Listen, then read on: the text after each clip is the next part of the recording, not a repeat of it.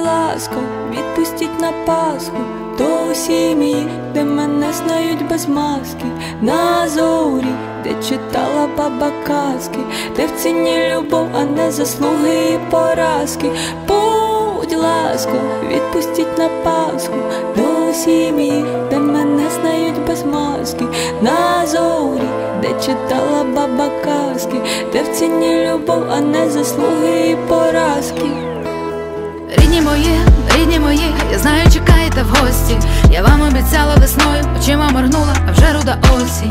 Рідні мої, я бачу, як вущає коло. Тепер уже менше стільців стоїть біля столу святкового. Рідні мої, розмови до пізньої ночі. Печі закипатиме горщик, і свічка світитиме в очі. Рідні мої, іконами і з рушниками.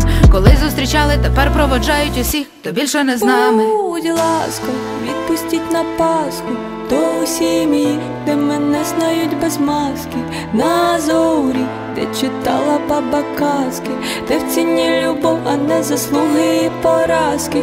Будь ласка, відпустіть на Пасху до сім'ї, де мене знають без маски, на зорі, де читала баба казки, де в ціні любов, а не заслуги і поразки. Рідні мої, куди розлітаєте стрімко? Хай птахи летять із гнізда, а то ж ваші стіни, то ваша стріха. Рідні мої, збуде не гавка собака, і котик на ганку уже не мурчить, щоб діти навколо не плакали. Рідні мої, чому ваші коси сивіють? Я знаю, як дати нове життя, старе ж повертати не вмію.